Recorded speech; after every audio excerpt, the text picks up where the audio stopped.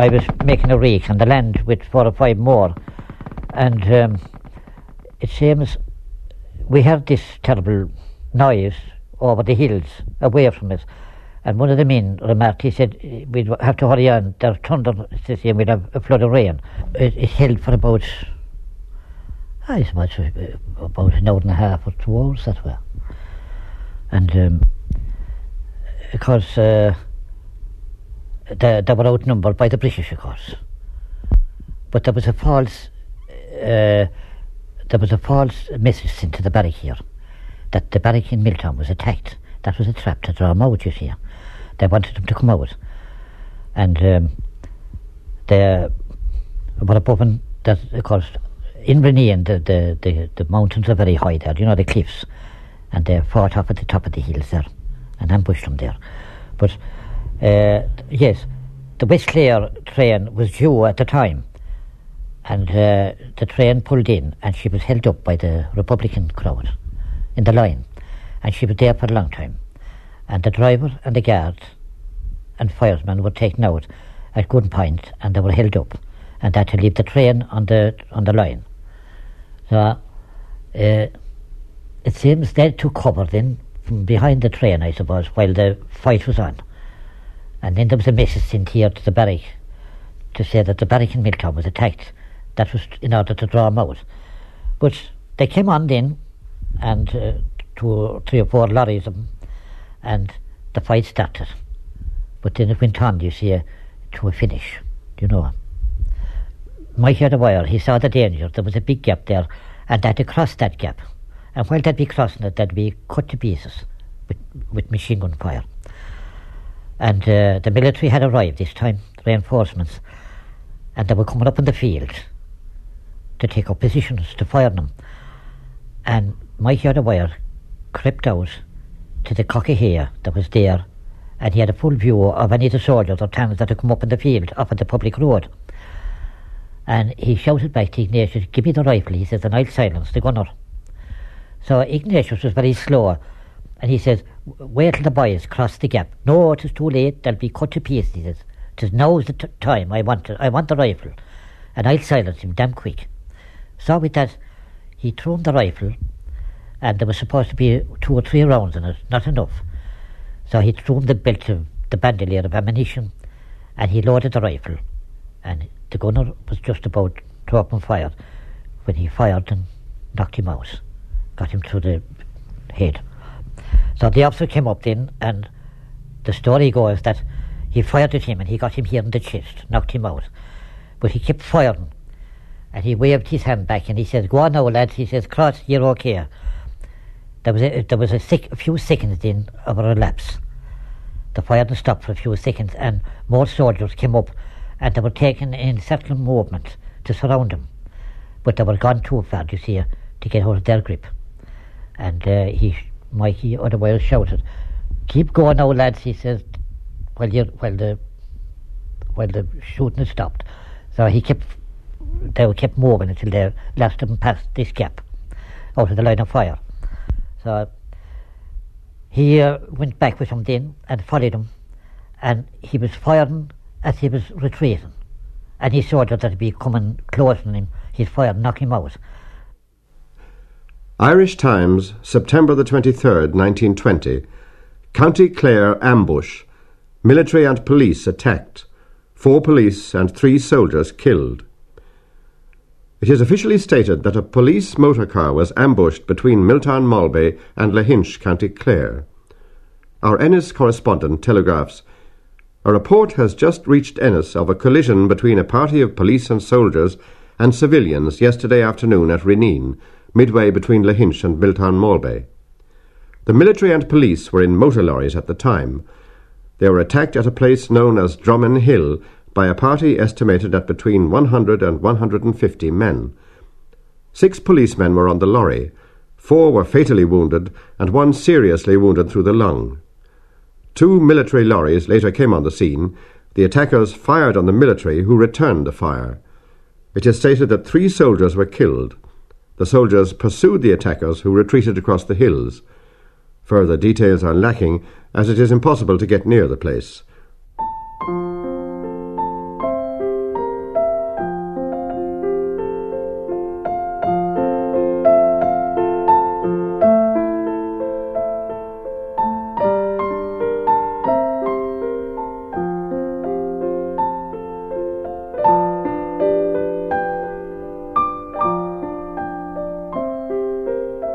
I had a very wild ass in car, or a wild ass, and he was under the car, and the dibble wouldn't stop him. And it seems I was coming home with that in car, and I was coming in by the Settler Road, and I had to pass the barrack. And the tenants were above, and they were like demons. They were looking for blood. They were mad to kill and murder all round them. So I stood in dangerous ground. I realised it then, and I couldn't stop that. He was flying. He went like a flying bomb past the barrack, and I thought to make him hit Paddy O'Neill to be able to stop him, and I couldn't stop him, and I was sawing the reins like this, and I had him nearly short, and he was flying, man, galloping. So God, I said, so they put up their hands like this, no hope of stopping him. And at last anyway, he stopped below on the New Street, and 4 of them came down, and they made me go back with him, and I was brought back to the barrack. And he says, "Take him out from under the gun carriage," he says, "Paddy." So they were ripping the chains, and they were throwing the chains around his ears. They never untackled the donkey before. So with that anyway, I had to take that from under the car. So the next thing anyway, I took off the winkers and the bridging and all the tackling that was in his back, and I threw it into the car. So they got up on his back, 5 or 6 of them, and they had him out hurricane, and they were playing God Save the King above his back. So it seems he reared up on his hind legs and he wouldn't go for him. And John Daly, the solicitor, came out and said to you might as well be idle, boys. The devil of one of you put one leg out before another. Well, he says, we'll put the bastard gun in quick time too. We'll shove a bullet up in his saborium. Damn good. Don't you know very well that fella's a Sinn Féiner? He won't go. And anyway, he says, you'll have to stop playing that God Save the King. Let you rattle up the soldier's song, and he'll go. Well, I'd got the case if he don't go, and to be a sure deep for him, I'm telling you, we'll put the bloody bullet up in his bloody son, so.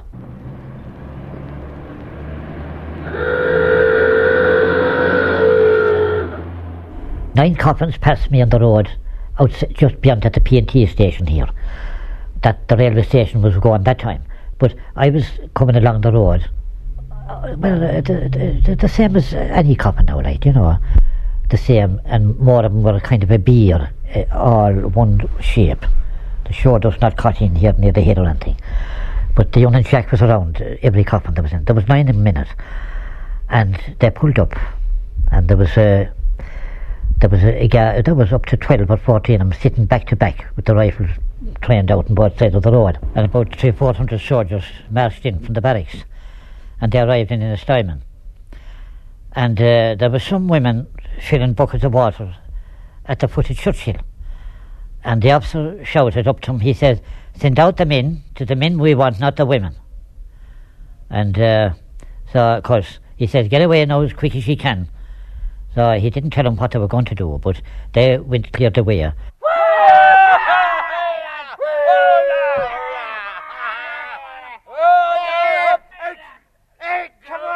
They went into Kelman's, and they took down all the bottles of whiskey and everything they could lay hands on, and they drank it, the whole lot. And whatever bottles there was there, they brought them out and smashed them in the street. And they pulled out the piano, 7 or 8 of them, and they were dancing around it. And they had a sparrow above on top of a stick, and they were singing that, all the birds in the air. Did you ever hear that?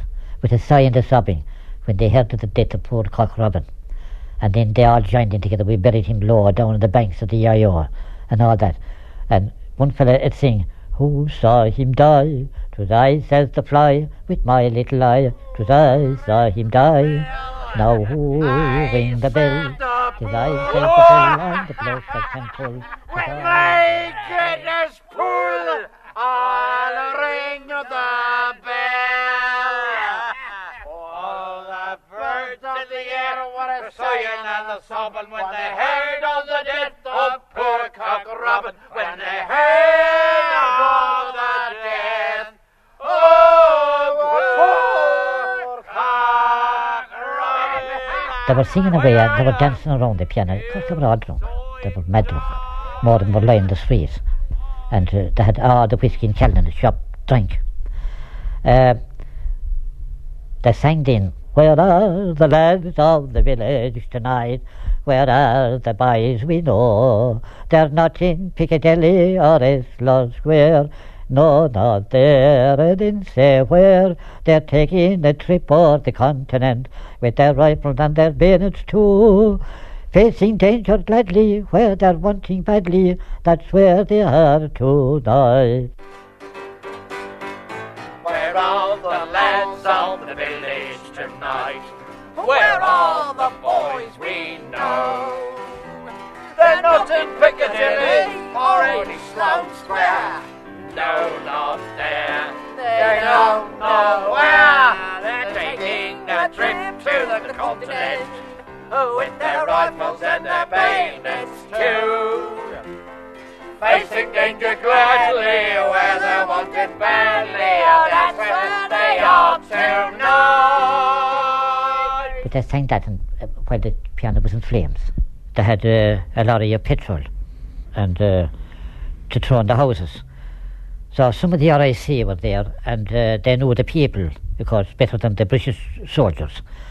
And they were telling them the names of the places to set fire to. And they went started above it, Clare's, Mikey Clare's. And they burned that to the ground. They were very near to burning license in mistake, but the RIC, one of them, a man named Carter, he told them not to burn that. And that they were not belonged to the Republican movement or anything like that. So they passed that place and they went up to Dibbets and they threw 2 cans of petrol up on the shutters and the door and threw the match. And it was said that the soldiers were very drunk and that their tunic and their hat or helmet was found in the ruins the following morning. They must have been falling into the fire, but anyway their clothes were found, burned to a cinder there. And after that then, this fella, he was bringing a bucket of water up from the river, up through the archway now. And he had a bucket of water in his hand, and he arrived above in the street to throw it in Dibbet's house to try to quench it. And the soldiers ran down and they surrounded him. And one of them says, "What the hell are you doing here?" he says. So he said, "Account for yourself." So he said, he got frightened and he got shocked. And I couldn't say what answer he gave him, but they dragged him down, but they caught him by the legs and dragged him along the street down to the square. And they hit him into the head with the butt of the rifle. And they put him in a dying condition. And they dragged him up Parliament Street and put him again, the shutters there at Paddy O'Neill's, the corner house next to the courthouse. And one fella held him again. He was in a dying condition, and one fella went out on the road, one of the tans, and he fired and shot him. So they dragged him out on the road and left him there, and he died on the street in a pool of blood. So there was a man named Michael White. He was a British soldier. Well, he fought in the war, and he was inside at a pub. Tommy Canole was the name of the place, and someone said inside, "Poor P.J. Lalane is after being killed by the Black and Tans." My God, he says, I went to school with him. Poor P.J. he says. So, God, I must go out to see what he alive or dead. So he came out the front door and he passed down, and it was full of military, the 3s and 10s. They were going up and down, they were firing shots. And he said, they surrounded him and they asked him to account for his movements, and he said, well, he said, you have shot my best friend, P.J. Lalane. He said, I went to school with. It's awful sad, he says. I feel very sad over it. So the soldier says, well, he says, you'll get the same fate now, he says. Well, one of them caught a hold of him and he says, let go of me, he says. Where were ye, he says, in 14 to 18, I fought in the First War, he says. Well, you'll have to prove that. So he pulled up his sleeve and he showed him the tattoo on his arm. And they cooled down then when they saw that. And they went away. Two of them followed him to know what was he going to do. So he went up and he saw poor P.J. Lalane lying on the street in a pool of blood. He took him up in his arms and carried him in the lane by the courthouse now and down along, and he burst in some door there and brought him into an old cowhouse that was there, and he got a few lemonade cases and he laid him out there. After that then they went up, the officer and the military went up, and they set fire to the town hall, and the heat from the hall was so bad that they had to creep up by the monastery wall, go on their knees up along, stoop down. The heat was terrible, but the monks were above and they were saying the rosary in the garden overlooking the lane there. So they went up then, and they came as far as Tom Canole. He lived above on the road to the station there. Mr. Buckley the chemist lived there one time, and afterwards. But Tom Canole and his wife and child were about going to go to bed, and Tom was saying the rosary when the officer knocked at the door, and he said, is there a man named Tom Canole here? So the wife opened the door and she said, yes, my husband you mean. Yes, we want that man out here, he says. So it seems they took him out, they shot him on the road, and they dragged him down further down the road. There's a cross there in memory of him. The reason they picked him out to burn him and kill him or shoot him, where the ambush was held in the field, the officer went up and he searched the field and he got his overcoat, and there was a letter in their pocket, and that was the cause of his death. They found the letter in his pocket addressed to Tom Canole, insurance agent in Parliament Street in Ennistymon. He was a clerk at the office. The £1.9 was given out at the time, and he was a clerk there, and this man got a loan of his coat, and one of the fellows that was in the ambush, and I suppose he took off the coat and threw it in the field after him, and the officer came up in the field, and when the fellows retreated, he picked up this coat and he searched it and got this letter addressed to Tom Canole. Three of the soldiers sent the wife up the Pound Road, and she had this child in her arms, and they kept her covered with the rifles above at Stack's Gate on the Pound Road. And they took the husband down, they dragged him down as far as where the cross is now, and they shot him there, and he was dying at the time, in a dying condition. And one of the officers said, take him up now, he says, the house was in flames at the time. Take him up now, drag him up and throw him into the flames, he says.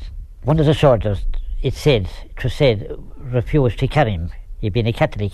He said, no, sir, he says, until the man is dead. And when he's dead, he says, I'll comply with your order. So with that, he said, I'll court-martial you, he says, for not obeying my order. So at any rate, the other three and the officer dragged him up, and the heat was so bad that the officer caught him in his arms, and he only went halfway and flung him in through the doorway into the flames, and the house was burning mad. And the following morning I was coming over milking the cow, and I saw the smoke coming from the windows, no roof. The house was roofless. And there was two lads there, and they were taking him out, and he was underneath the mortar and the slates and timber. I suppose a couple of feet down. The whole thing collapsed in on top of him, and there was nothing in the mortal remains, only bones.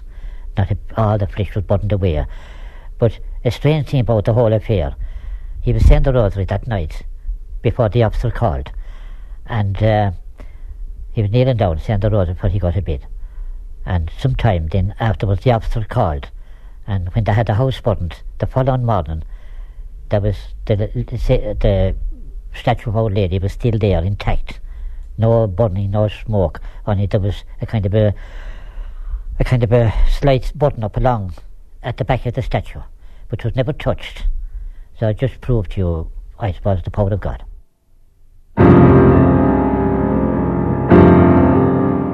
There was a fellow named Wheatley, an Armstrong, and Haynes. He was a driver, and he was like a thing that had come from the grave. He was all bones. You'd hardly see any flesh in him, and he had two eyes like burnt holes in a blanket. God, he was an awful looking rich. And there was a fellow here named Socks, and if you said, he'd pull up the trousers, and he had a pair of women's socks up to his backside, and he'd drill 3 holes in your head. He had a terrible shot, and Socks they was called him. So this Our Lady, I don't know, but he was a funny kind of a bloke. You wouldn't know what to make him. But this Our Lady was standing in the door, and we said, "How are you getting on, Mr. Stockins?" Stocks, they called him. Well, he said, "Do you know what it is?" He said, "I blow your pluck off." He said, "If you say another word to me, you bloody imbecile, what the hell do you think who I am?" So he went across the road, and there was this draper. He had a big shop there. His son was running it now, and he had a dead sitting him, and he was walk up and put his backside against the Protestant gate. "I hope this isn't a Roman Catholic church or a synagogue's house." And he looked around and he stuck his backside up against the gate. He had a revolver in the holster and it loaded, of course. And he had a dead sitting, this fellow. "I'll send a quick and sure messenger after you, my lad." He said, "He don't clear the bloody shop." He said, "I want all the good lit in the bloody road. Take it all out." And he said, "I'll blow your bloody clock if you don't be ready and quick." So with that, "Listen, my friend, I'll complain you." And he had a big belly in him, and it was like the hulk of the Queen Mary, the bottom of the boat, that the gunboat. "Put on the tallest hut in your ship, you sirs, in your bloody skull, and I have a good I'll make a target of you. I want to test my shooting," he said. So he had to stand up on the counter, the man, and he put on the tallest hat that was on. It was like a creamery tank. It was so high, it was tipping the ceiling. So he pulled the gun, and he put 7 holes through the head. But that morning, it was an awful scene. There was smoke coming from houses that was burning, and it was coming out of windows and doors, and the town was in terrible state. And I'll never forget it. I was going over milking the cow, and it was a sad sight. You'd only go about 100 yards and you'd see a house smouldering away after the fire. There is a postscript to all this. In December 1921, the Anglo-Irish Treaty was concluded in London, signed between members of the British government and representatives of the Provisional Republican government in Dublin. Among the terms were the withdrawal of British military forces from 26 counties of Ireland. The incorrigible Paddy O'Dwyer, still a schoolboy in February 1922, was among those who watched the departure of the local garrison in Ennistymon. It was not without incident. The Christian brothers said, "I let you home earlier than usual to see the towns going away." So he let us out, and there was about 200 or 300 people standing opposite the barrack, and I was sitting on the sill of the window, and there was a young fella, he went to school with me, Danny Fitzpatrick. He was sitting, he was standing a few yards away, and I was sitting on the sill of the window, and there was another chap that I went to school with, Francie Brennan, and he was standing by the side of me, and this man, a tall tan, came out, a man named Swain. And I was sitting in the sill of the window, and there was a big crowd in front of me. And he shouted, "Get away, you bloody Irish. Get away," he says. So when the crowd then wouldn't move, when he saw that they weren't going to go, he pulled out the revolver and he fired 3 shots into the crowd. And I saw one woman drop in front of me. Well, out a bit from me, a few yards. And 5 minutes after, the bomb came across the road, and I was sitting at the sill of the window, and the bomb was it rolled in behind me, and it was almost at my heels. And I felt like my clothes on fire from the effects of it. And I put down my hand like this to see what was wrong. And when I looked back, like behind me, the next thing, there was a blast, and a flash of light came out of it. And I was put up in the air, slashed against the ground, unconscious. And the crowd were running in all directions, of course. The panic started in, and they were running here and there. So Dr. Garrahy at the time was called, and he came. And a man named Mick O'Loughlin, he is dead now, and he carried me up to Rowan's furniture store at the time. And there was up to about 27 or 28 knocked out. We were all left inside in the furniture store, and we were laid out on the floor, and all my clothes were taken off. And before that, I could feel the blood running down my sleeves and trousers. And it was kind of lukewarm, and I knew there was something wrong. And but after that, then they brought me up to the garage, or to the furniture store, and they cut all my clothes off and stripped me there, bandaged me up. Mrs. Rowan went up and she took the sheets of the bed and made bandages out of them, and we dressed us below in the furniture store. So Dr. Keane was in London at the time. He was a surgeon in Ennistymon Hospital, and he was away, and they rang him and they called him, told him what happened, and he came that night, late that night, and he performed the operations the following day. So I was beyond for a long, long time in the hospital, in the old workhouse at the time. I got 23 or 24 wounds in the body, and there's 2 of my toes yet, and you can drive a pin through them, and I have no feeling. They're numb. And the shrapnel is in my body yet.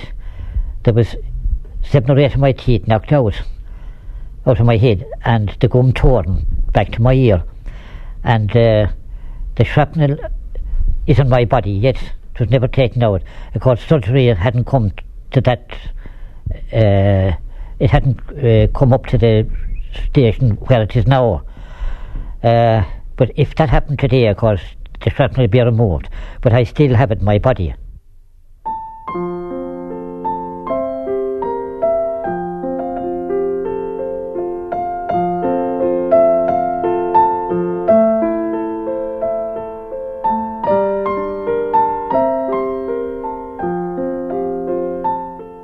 Ennistymon today is a pretty market town, tucked back from the coast road to Lahinch and Lisdoonvarna. Many of those whose homes were burned in September 1922 received compensation for the destruction. Some houses were rebuilt, others improved. Its shopfronts have the mark of antiquity and are much admired.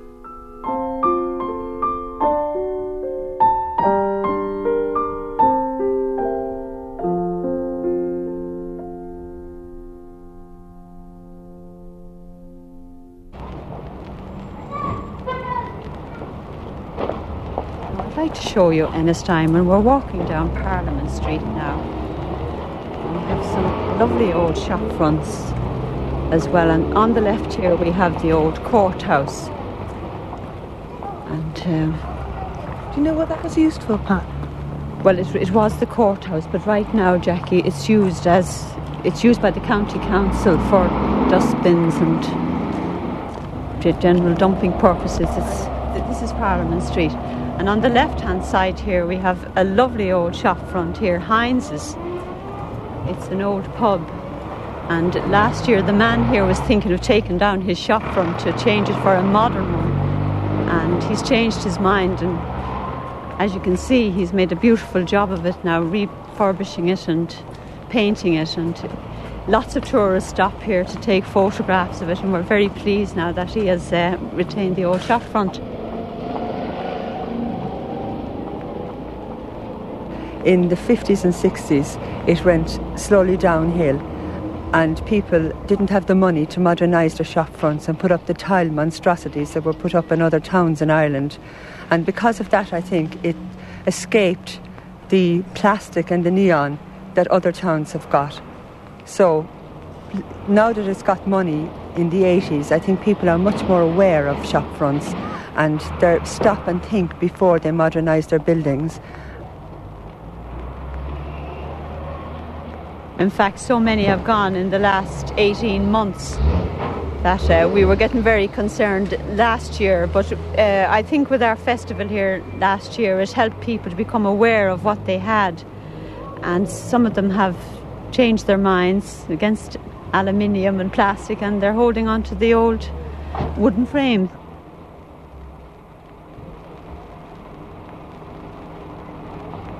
I suppose if it had all been modernised, the tourists wouldn't come here anyway, would they? Because it would be something not worth seeing. Yes, it would have lost the feeling that it has. But we're trying to keep in touch with people too, because they feel it is progress to have aluminium or plastic, that it will bring more custom. But I think slowly they're beginning to realise that it doesn't follow that people will come just because it's like an American town. Or Because Ennistymon is getting a name for its shop fronts. The Germans and the French and the Americans flock here every year to photograph the fronts. This is Mal's health food shop now. It used to be owned by Hogan's, which was an old Ennistymon family. It was a hardware store, and they were also agents for the Cunard line. It is now a health food and thriving vegetable and fruit shop. And he has retained his old shop front, and it's a wonderful shop. It is. Look at the lovely arches on the windows and the beautiful columns. This was a very interesting feature of Ennistymon, the Grecian columns that are part of the old turn-of-the-century shop fronts. I think, Pat, they're a very interesting feature. Oh, they are. They really are.